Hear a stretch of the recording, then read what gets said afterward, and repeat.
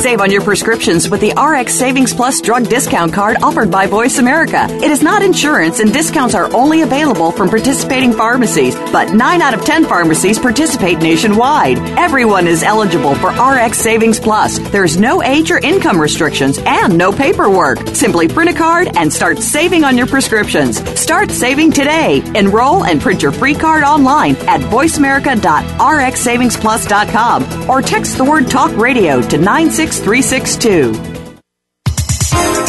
following program is being brought to you on the Voice America Health and Wellness Channel. For more information about our network and to check our additional show hosts and topics of interest, please visit voiceamericahealth.com. The Voice America Talk Radio Network is the worldwide leader in live Internet talk radio. Visit voiceamerica.com. The views and ideas expressed on the following program are strictly those of the host or guests and do not necessarily reflect the views and ideas held by the Voice America Talk Radio Network, its staff, and management.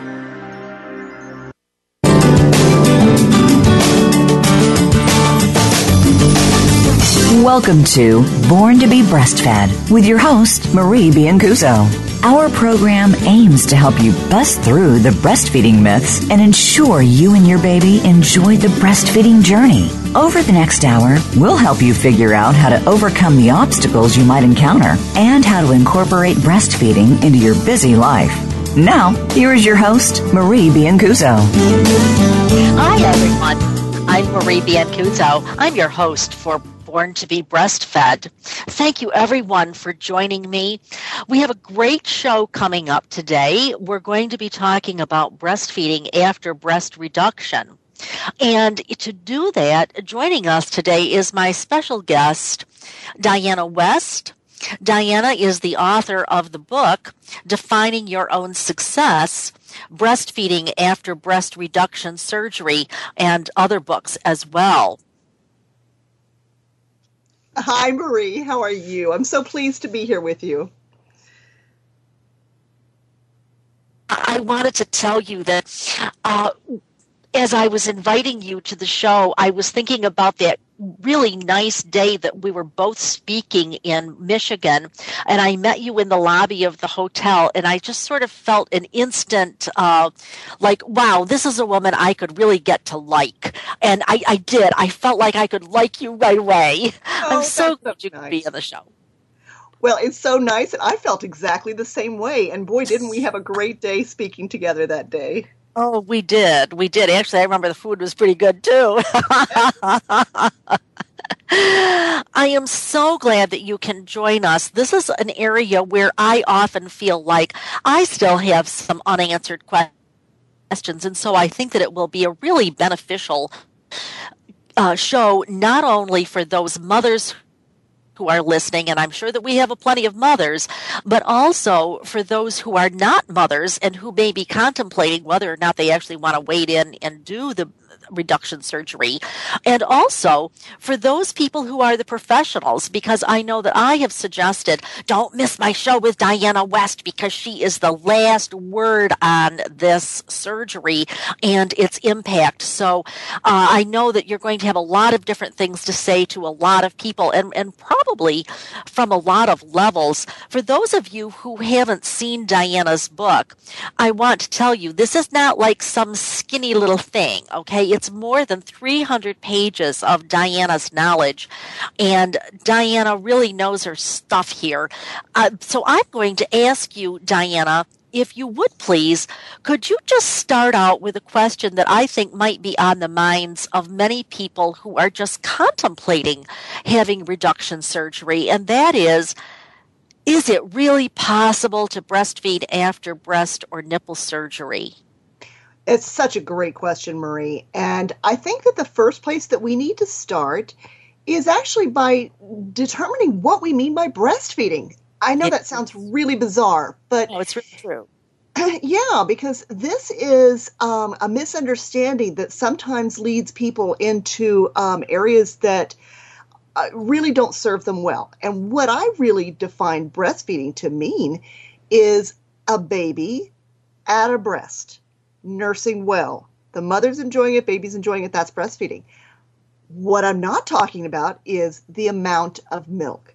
Yes. So what's really important to understand is, and this is something that those of us who work with mothers see all the time, is it's very, very possible to breastfeed very happily, very successfully, without having a full milk supply. Now, of course, we all know that the more milk you have, the easier it is, usually. Sure. But it's not a deal breaker not to have a full supply. And that's important because we know that some types of breast reduction surgery can result in reduced milk supply, at least for the first baby. Diana, I think to me the important word that you said there is it's not a deal breaker. Yes, exactly. And so many times women think that it has to be all or nothing. And while I'm a big proponent of exclusive breastfeeding, that's not the only option, I guess, is how I think of it. Well, we want exclusive breastfeeding when it's possible, because when a baby is exclusively breastfed human milk, the gut flora, the bacteria in the intestines, is at the best pH level. It's the best types of bacteria, which increases the immune system. So in addition to all the other immune factors in human milk and all the great nutrition, being exclusively breastfed leads to an optimal gut environment, which is really important for health, really, in addition to immunities. But that's, as you said, that's not all there is to it. So if it's possible to have exclusive milk, that's great. But a mother doesn't necessarily always have to have exclusive milk to breastfeed. And also there are ways of supplementing with donated milk that can take up the slack for some mothers. So there's lots of ways to work around these situations. One of the things I often say is that any breastfeeding is better than no breastfeeding. Exactly. And so, yes, I know what the ideal is, but that doesn't mean that it's got to be that way. And one of the things that I find is especially excellent about your book, Diana, is all of these really good illustrations. I'm going to just grab it here and see if I can quickly put my hand on where it is. But you really did a whiz-bang job in looking at those illustrations of the incisions. Now, our listeners don't have the benefit of the visuals. So can you talk to us just a little bit about the different types of incisions, but not just their name, but rather, so what? Like what difference does it make? Okay, go. Well, first of all, I have to give a call out to my illustrator, Tina Litwack. She is an amazing medical illustrator who we were very fortunate to have worked for us on this book. She illustrated several different scenarios. One of the things that we were trying to help people understand is the different types of incisions and the effect that they have on the tissue that's removed during the surgery.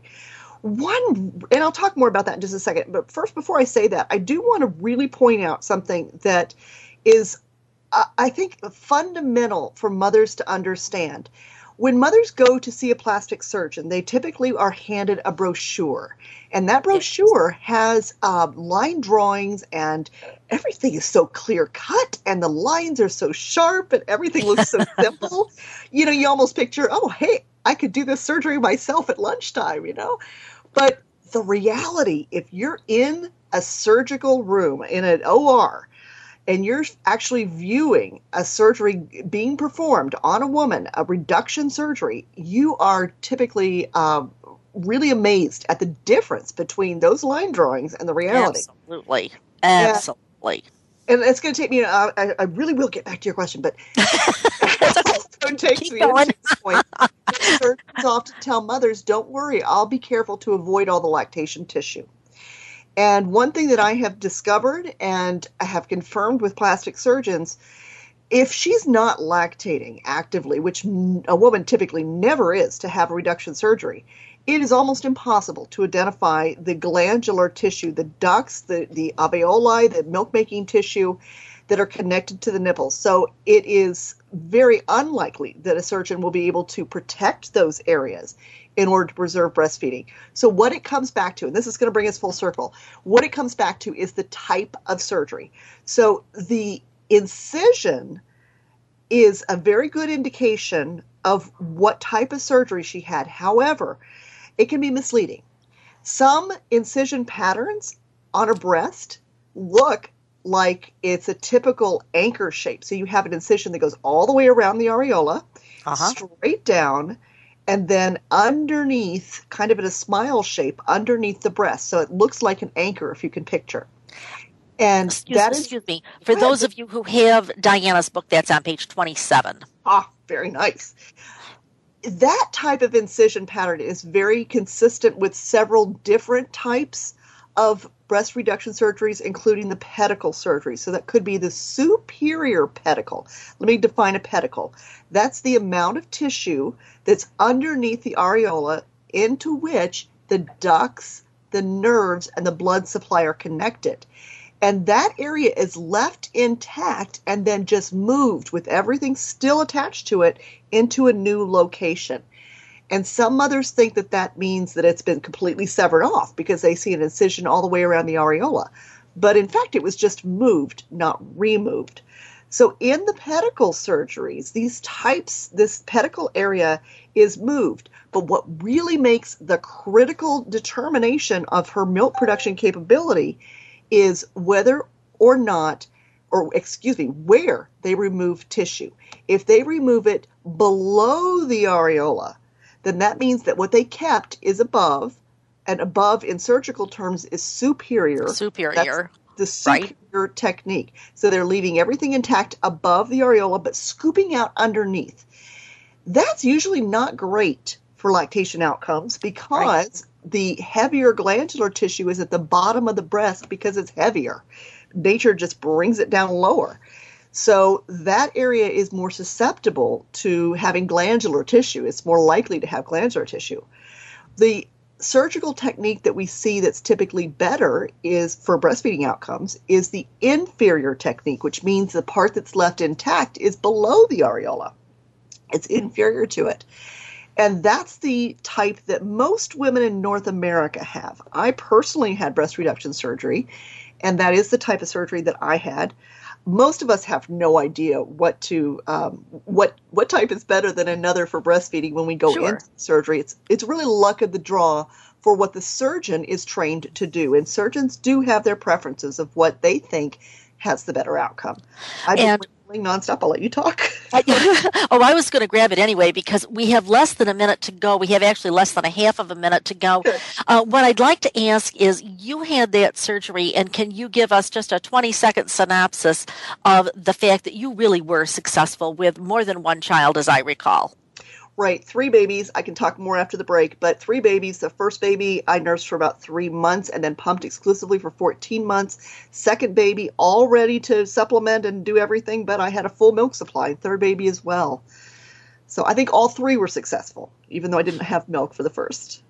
Oh, that is just such a wonderful, reassuring thing for our listeners to hear. All righty, everyone. I'll give you a few minutes to think about everything that Diana has just said during this segment. Come back. Don't go away. We're going to talk more about when those ducts are severed and other related topics. We'll be right back. Both Diana West and myself right after this break. Don't go away. We'll be back.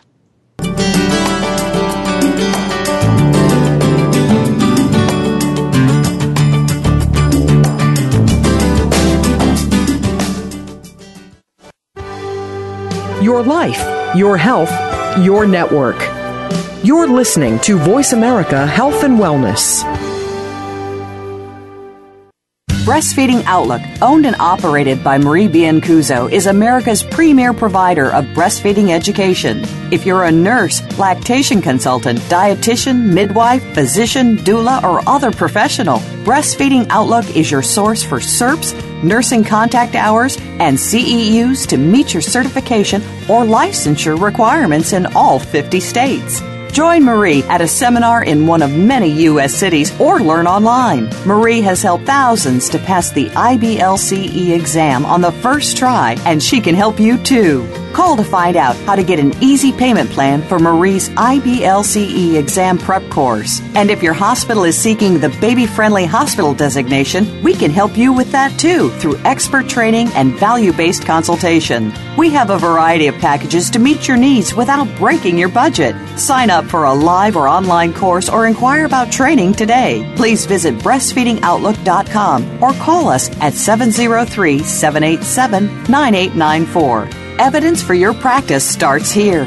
Visit breastfeedingoutlook.com or call us at 703-787-9894. 9 different energy systems make up the energy body. Energy is all around us and connects us. Energy exerts a major control over our biology and is a big reason why you should be tuning in to Energy Medicine and Optimal Health with your host, Dr. Ann Deatley. We'll explore energy balance techniques, tips, and patterns to keep your flow of energy optimal to maintain maximal health. By adopting these techniques, you will keep your energy body and physical body in harmony. Listen for Energy Medicine and Optimal Health, Mondays at 7 p.m. Eastern Time, 4 p.m. Pacific Time on Voice America Health and Wellness. Your life, your health, your network. You're listening to Voice America Health and Wellness.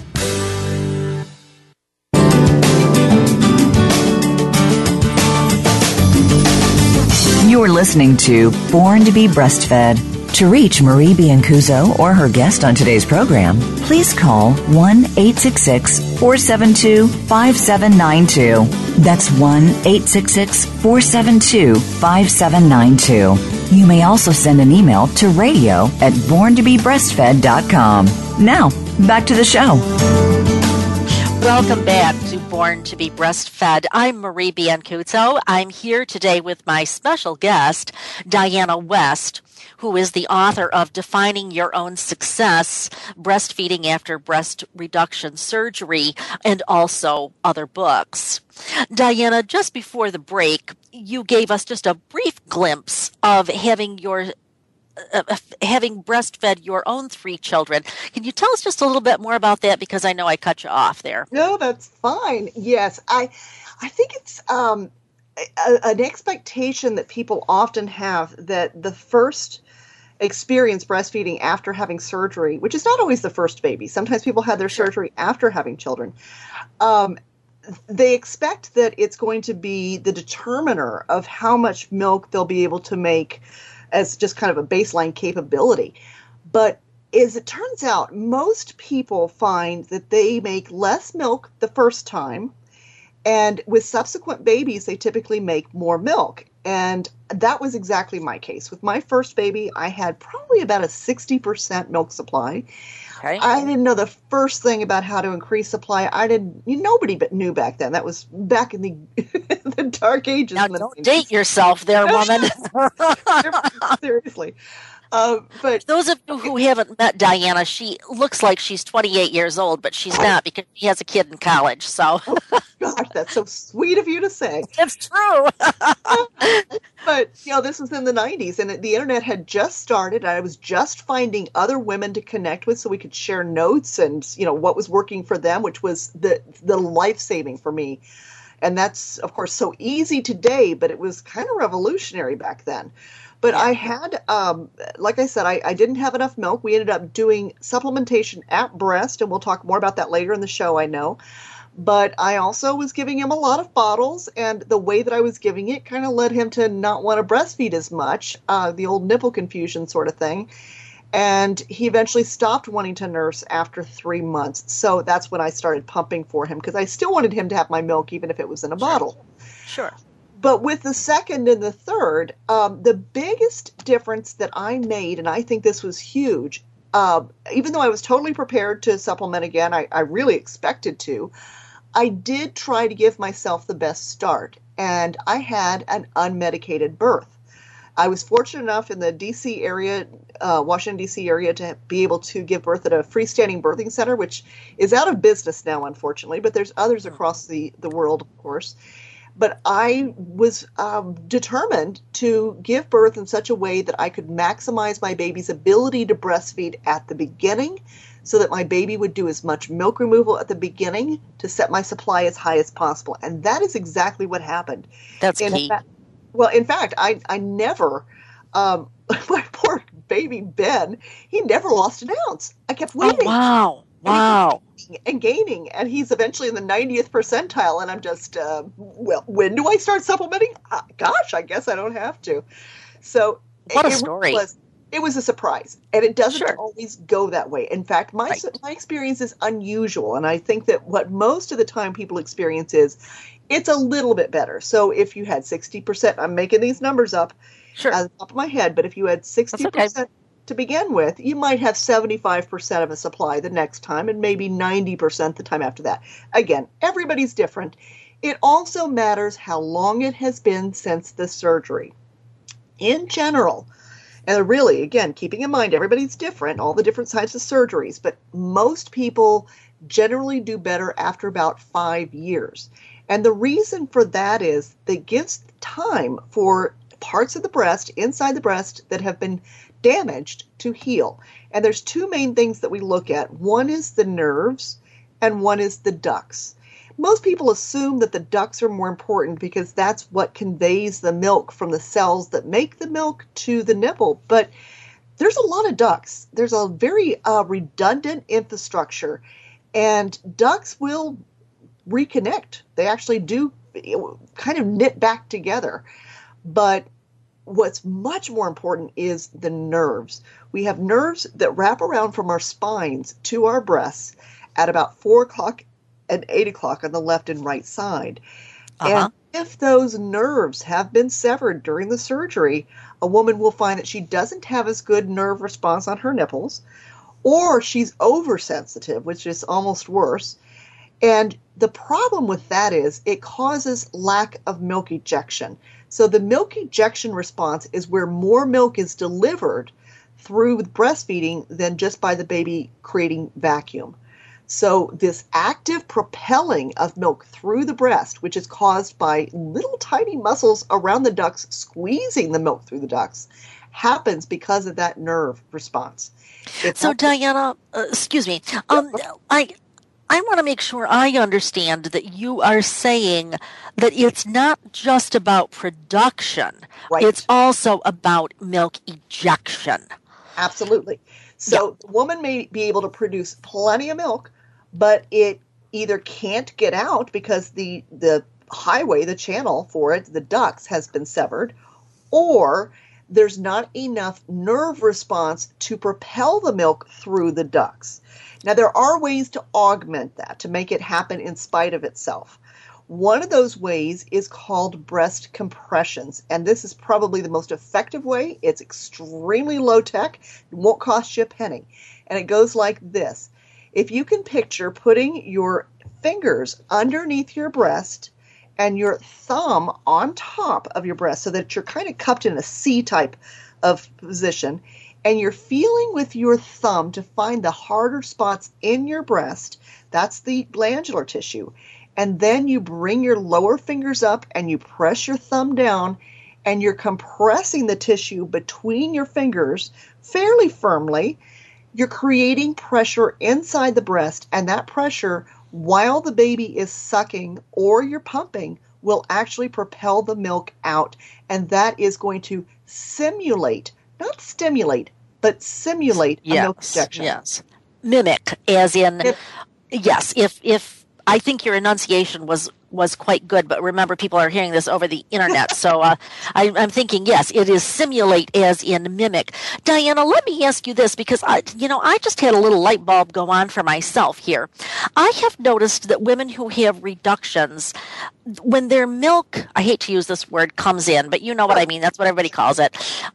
It's sort of like uneven or whatever that word would be.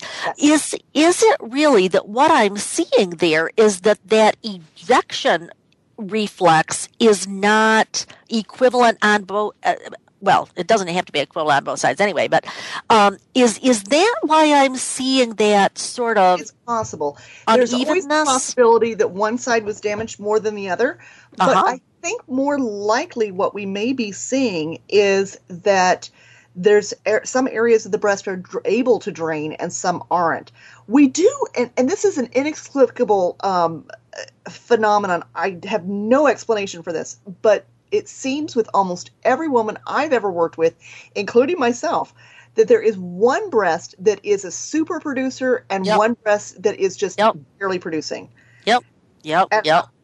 I don't know the explanation, and you can't really pin it on the nerves because the sensation is pretty equal on both sides. I don't know. I really can't explain it, but it seems to be over and over that I see this with women. So one of these days I'll have that answer and I'll come back on your show. So is it fair, as you know, I come from a very nursing perspective where I'm always thinking in terms of how do I assess this? Right. You know, I got that word about 1 million times in nursing school.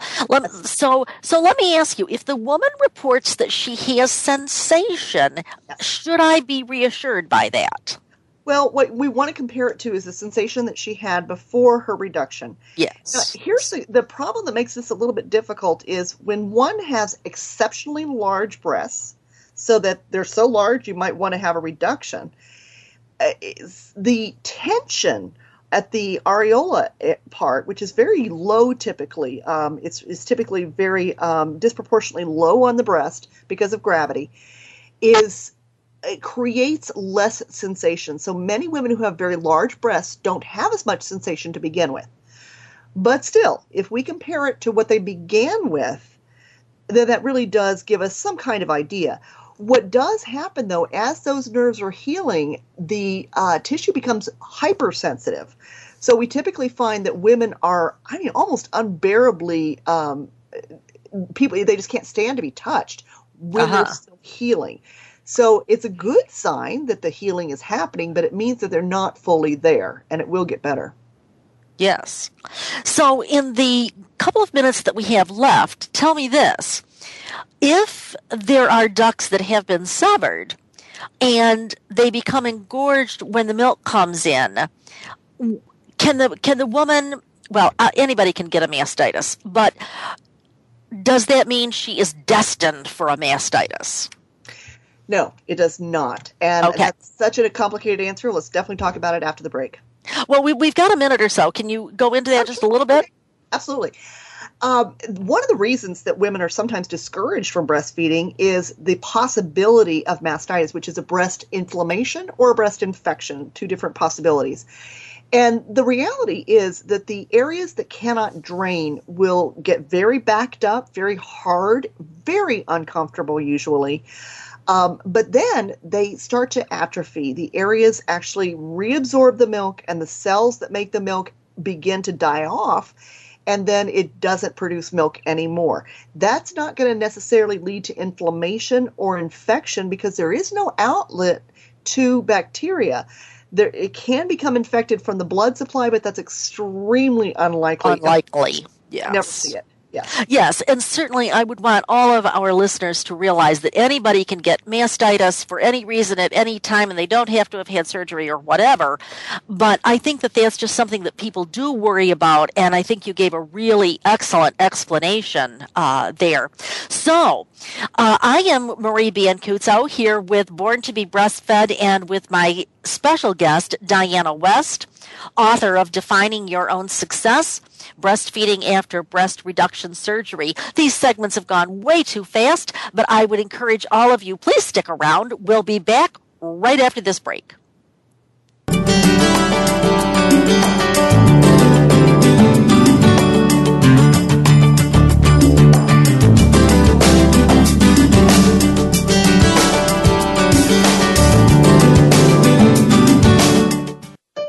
Opinions, options, answers. You're listening to Voice America Health and Wellness. Breastfeeding Outlook, owned and operated by Marie Biancuzzo, is America's premier provider of breastfeeding education.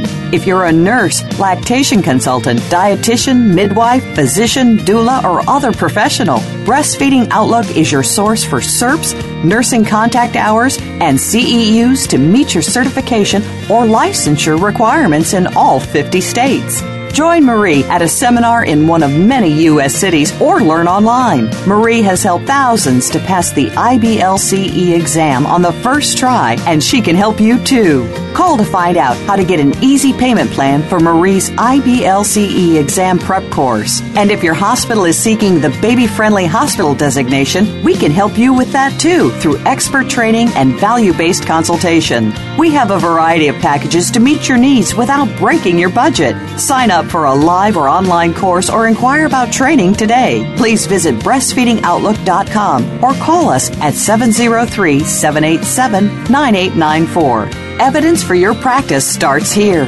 Visit breastfeedingoutlook.com or call us at 703-787-9894. Have you had a chance to check out Voice America's online magazine and blog, Press Pass? If you love our hosts and shows, check out articles that give an even deeper perspective. Plus topics about health and fitness, movie reviews, philosophy, business tips and tactics, spirituality, positive thought, current events, and even more about your favorite host. It's just a click away at vapresspass.com. That's vapresspass.com. VA Press Pass by Voice America. All access, all the time. Opinions, options, answers. You're listening to Voice America Health and Wellness.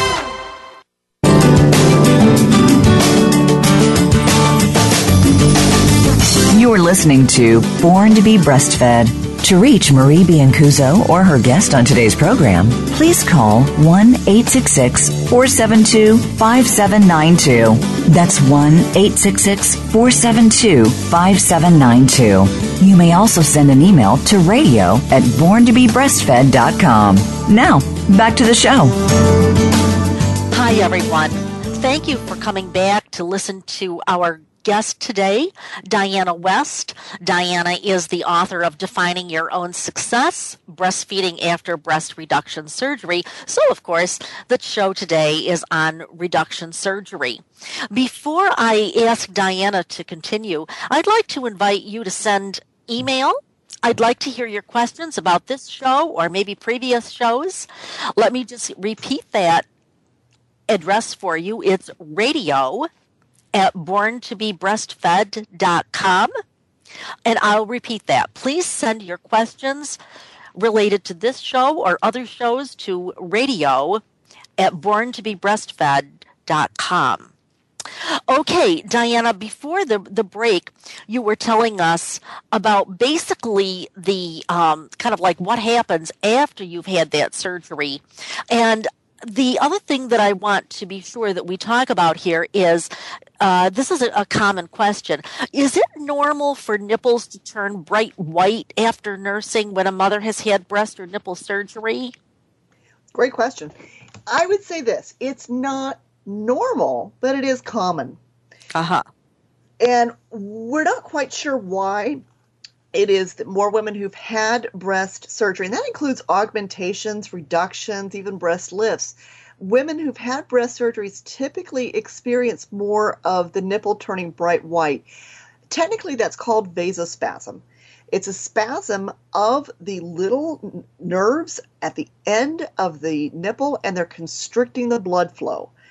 And not nerves, the little muscles. I'm sorry. Muscles. I suddenly realized, oh my gosh. Yeah, I was trying to figure out if I was going to correct you or if you were going to correct yourself. Words come into my head, and sometimes they're not the right ones. And that blood flow gets constrained at the tip of the nipple. Sometimes what we see is bright white. Sometimes we see that actually it's dark purple because too much blood is being held in the nipple. Right. Or it can turn just really red and a little deeper shade of red. So there's a lot of different ways that it can play out. But what that often is a sign of is nipple trauma. So sometimes we see it more often in women who've had breast surgery because the baby may not be able to latch as deeply to the nipple because the pedicle, we were talking about the beginning of the show, the pedicle area underneath the areola where there's all that tissue is a little bit more shallow. It somehow isn't quite as protruding. So the baby gets a more shallow latch, and that is going to cause trauma to the nipple. Now, I also have to point out that sometimes that happens with women who haven't had surgery at all. Absolutely. because the baby's latching shallowly, and that can be a sign of other issues with the baby. Or in very rare circumstances, some women have a condition called Raynaud's syndrome, where they actually experience this on the tips of their fingers, on their toes, and all their extremities. But if you've never experienced it anywhere else in your body and you're only seeing it on your nipples, it's probably more a sign of nipple trauma. And the key to that is working with a board-certified lactation consultant to help you get the baby to latch as deeply as possible and maybe come up with some troubleshooting mechanisms to fix the problem. And tell us then about adhesions. That's a similar but different question. They will ask about if it's possible that the pain that they're feeling during nursing is from adhesions or from scar tissues. Yeah. Now, certainly people can have adhesions for other reasons, but as related to this. Okay, and I absolutely will answer that. But before I do, I just realized I didn't say something very important about vasospasm. Oh, sure. Let's back up. Yeah. So one of the ways to stop the pain, this could be enormously painful. Some people actually think they have yeast infections because it's so painful. It's a deep burning feeling deep into the breast, but it's happening at the same time the nipples are turning bright white. One of the ways to stop the pain immediately is to press behind the nipple to force blood deep into the nipple tip. Yes. And that immediately stops the pain. But that is not preventative. There are drugs. Nifedipine is one drug, and some people find that even B12 can help. And that's something where, again, talking to a board-certified lactation consultant specifically, and maybe even a physician, may provide some long-term strategies. Okay, ready to go to adhesions. Yes, adhesions. I had to get that in. Adhesions are little fibrous bits of tissue that form after there's been trauma. And this can form very commonly after surgery to the breast. And it may be felt as a pulling sensation. It may even be felt as a painful sensation. But it's not something that typically is problematic. Most people don't report having much sensation or awareness of any of this. Most of the time when we have problems inside the breast because of having had surgery, the issues that we see are more related to things like severed ducts or severed nerves or a shallow pedicle so that the baby can't latch deeply.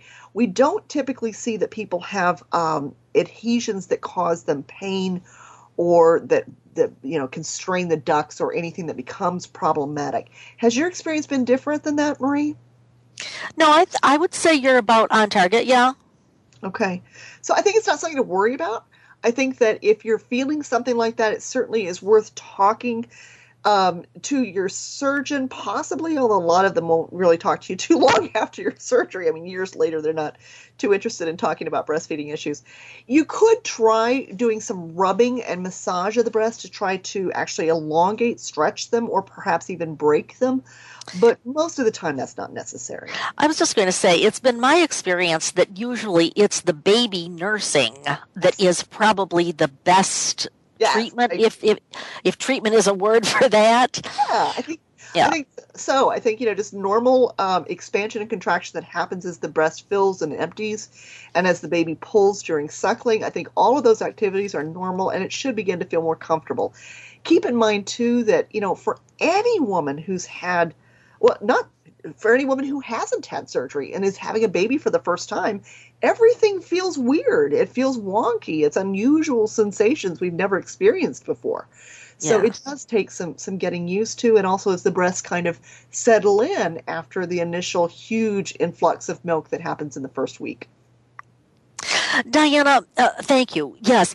One of the things that I am always aware of is that, like everybody else, I always have the right intentions. I just don't always say the right things. And you know how that feels. All of a sudden you say, hoof in mouth disease, open mouth insert foot.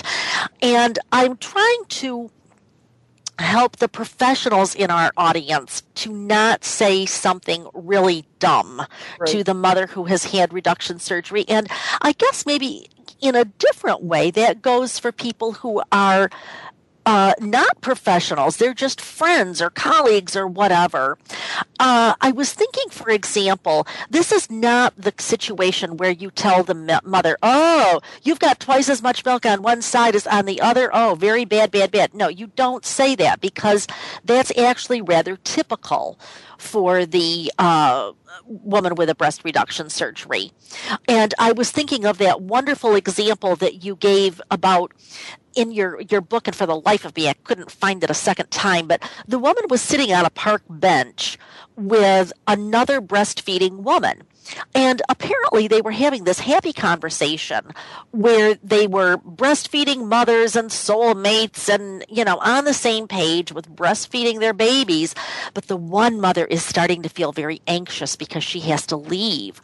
And the reason she has to leave is because she has to supplement her baby, but she doesn't want the other mother to think that she's supplementing the baby, because that kind of flies in the face of what mothers think that they're supposed to do, which is exclusive breastfeeding. So those are two very different examples from both the standpoint of what a professional might say or what a mother might say to another mother. Can you help us with some really dumb things that we say to mothers that might make them feel bad about themselves or just be inaccurate if they've had reduction surgery? Yeah, I think that one of the things that people often say, and this actually typically comes from plastic surgeons, but some nurses have been known to say this as well, you could not have nursed with large breasts anyway. Oh, yeah. Yeah. And you know where that comes from? No, what? Oh, yeah. I believe that is based on that study, and I am speaking off the top of my head right now, but I believe it was Dr. Marianne Neifert's study in the 80s that said that if you had more than 500 grams removed, that your ducts were, whatever the fancy word would be for squashed. And so what they're saying in this instance is if you had really large breasts to begin with, you would never have been able to nurse anyway, so it doesn't matter that you've had a reduction, because you wouldn't have had any chance to nurse whether or not you'd had the reduction or not. Right. But see, I think that's what they're confusing, Okay. Well, and the problem is that that's just not true. It's true. There's women who have very large breasts nurse very, very competently, just fine most of the time. Now, it can be more difficult to latch a baby when you cannot see your nipple. If it's so far below your breast, you cannot see it. It can make it hard. But that's what women have dealt with since the beginning of time. You figure out how to do it, and you do it. You do it. And you may have more ability to store milk. You may have more room in the breast to store milk, but it doesn't mean you would not have been able to breastfeed. So that's just not true. Another thing that people say is, well, it really doesn't matter because formula is just as good. Oh, yeah. And I think, of course, most of your audience knows that that's just not true. Not true. Oh, so true. Yeah, so that one goes without saying. But most importantly, people don't understand a lot of times when a person is supplementing. They often don't understand why she's going to all the effort. Why don't you just want to bottle feed anyway? What's the big deal? Why go to all this effort? Yes, and so that is very minimized, certainly. Diana, thank you so much. We are going to break right now, but don't go away. Everybody come back. We will see you on the other side of the break soon.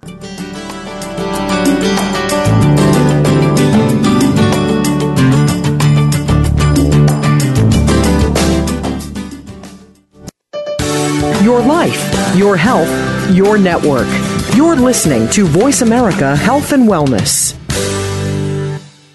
Breastfeeding Outlook, owned and operated by Marie Biancuzzo, is America's premier provider of breastfeeding education. If you're a nurse, lactation consultant, dietitian, midwife, physician, doula, or other professional, Breastfeeding Outlook is your source for CERPs, nursing contact hours, and CEUs to meet your certification or licensure requirements in all 50 states. Join Marie at a seminar in one of many U.S. cities or learn online. Marie has helped thousands to pass the IBLCE exam on the first try, and she can help you too. Call to find out how to get an easy payment plan for Marie's IBLCE exam prep course. And if your hospital is seeking the baby-friendly hospital designation, we can help you with that too through expert training and value-based consultation. We have a variety of packages to meet your needs without breaking your budget. Sign up for a live or online course or inquire about training today. Please visit breastfeedingoutlook.com or call us at 703-787-9894. Evidence for your practice starts here. Visit breastfeedingoutlook.com or call us at 703-787-9894. We're making it easier to listen to the Voice America Talk Radio Network wherever you go. In addition to listening live, you can check out information about your favorite talk show hosts, discover new talk show personalities, add shows to your list of favorites, and listen to all our show archives on demand. All from your iPhone, BlackBerry, or Android. Download it from the Apple App Store, BlackBerry App World, or Android Market, and get ready to tune in. The Voice America mobile app, powered by Aircast. Opinions, options, answers. You're listening to Voice America Health and Wellness.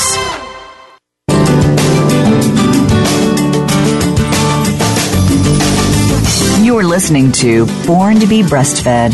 To reach Marie Biancuzzo or her guest on today's program, please call 1-866-472-5792. That's 1-866-472-5792. You may also send an email to radio@borntobebreastfed.com.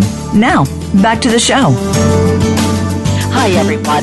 I'm Marie Biancuzzo. I'm here today with my special guest, Diana West, who is the author of Defining Your Own Success, Breastfeeding After Breast Reduction Surgery, as well as other books. Diana, as we move forward in this very last segment, one of the questions that I kind of wrestle with myself, and I've heard it from others too, is, do you feel like there's a delay? And I don't know that I've really read any good studies on this, but just from your gut and having seen hundreds of women, would you say that there is a delay in their milk, quote, coming in after they've had reduction surgery? Or do you think that that is not true? Or do you think that it's just perception? Or what do you think? I don't think it's true. I really don't. I have not noticed that. I have not seen that. I think that what we do see is because the tissue is not emptying as well as it can be, because the baby's not removing the milk, we may see that the transition is a little bit slower, but I don't really think that there's anything hormonal or physiological that's causing it other than lack of milk removal. And of course, it's going to be dependent upon how well those the ducts are connected.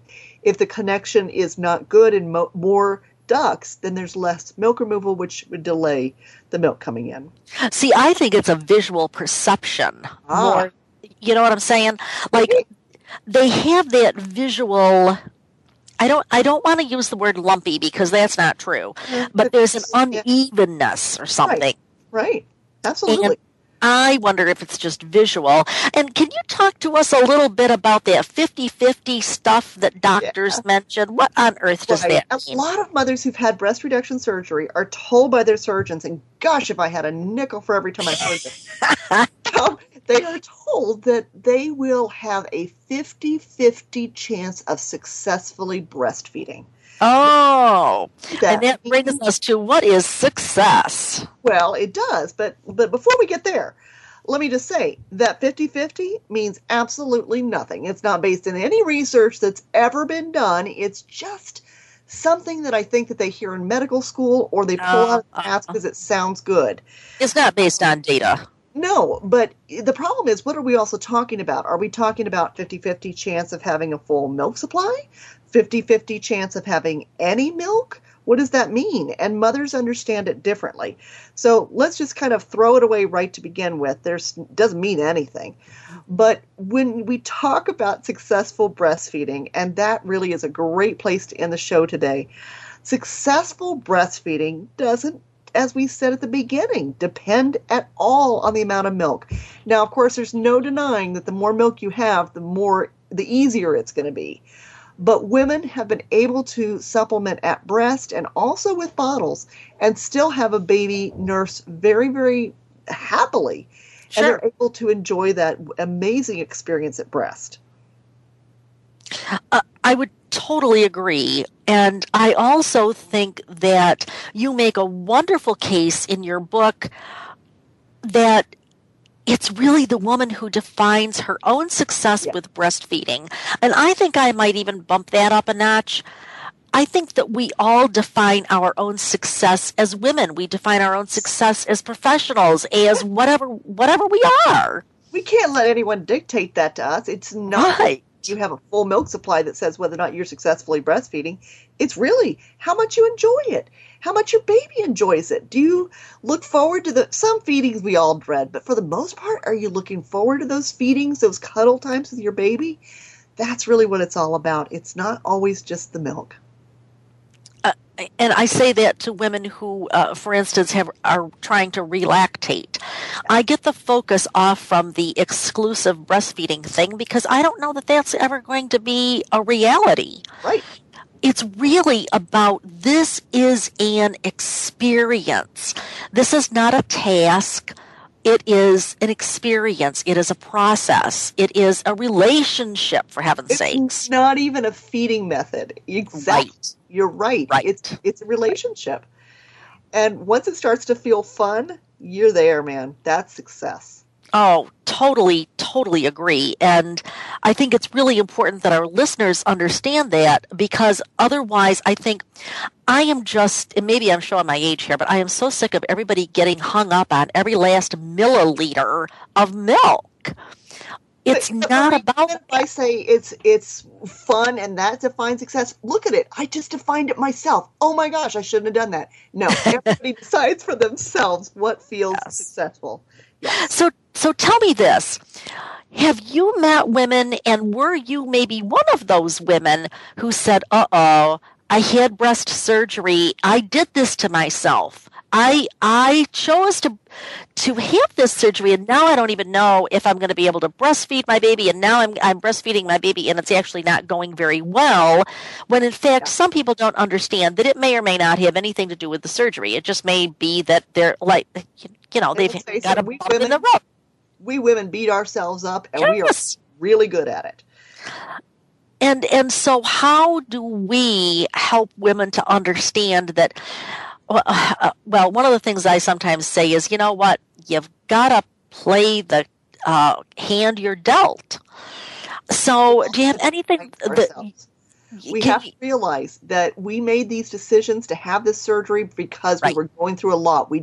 No one undertakes it frivolously. Right. And you just have to trust that you made the decision that was best for you at the time, and you deal with what like you said, the cards that you're dealt. But we need to be kind and forgive ourselves. Because sometimes I've seen women who, at the time, and you mentioned these in your book too, at the time they're 21 years old, they're all about body image, and it's all about me, which is kind of what 21-year-olds are about. That was me. And then when they're 40, they're pregnant with their first baby, and they realize, whoa.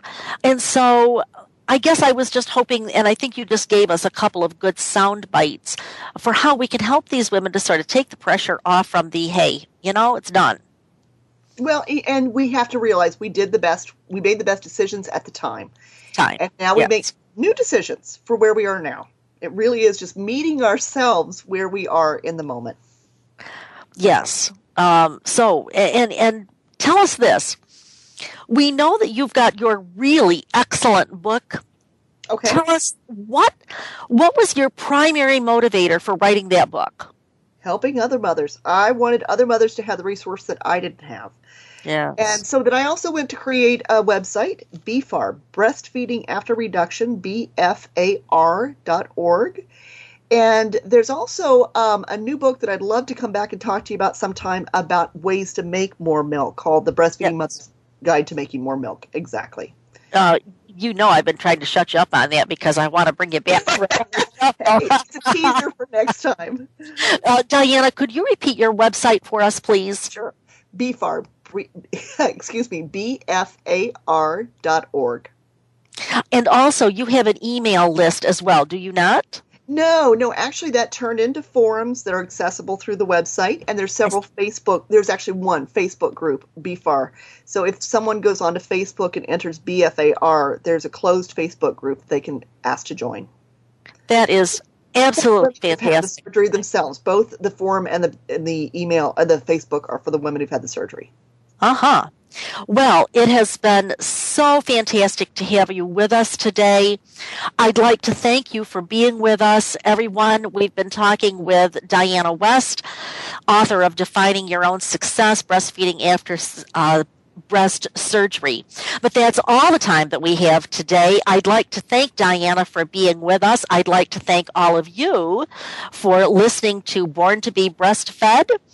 Please visit our website at borntobebreastfed.com for a preview of what's coming up next week. And by all means, if you didn't catch it live, you can always catch it on through iTunes, whether it's today or previous shows. I'm Marie Biancuzzo. I promise to help you to cut through the myths, clarify the facts about breastfeeding next Monday. Same time, same channel. In the meanwhile, remember, your baby was born to be breastfed. Have a great week.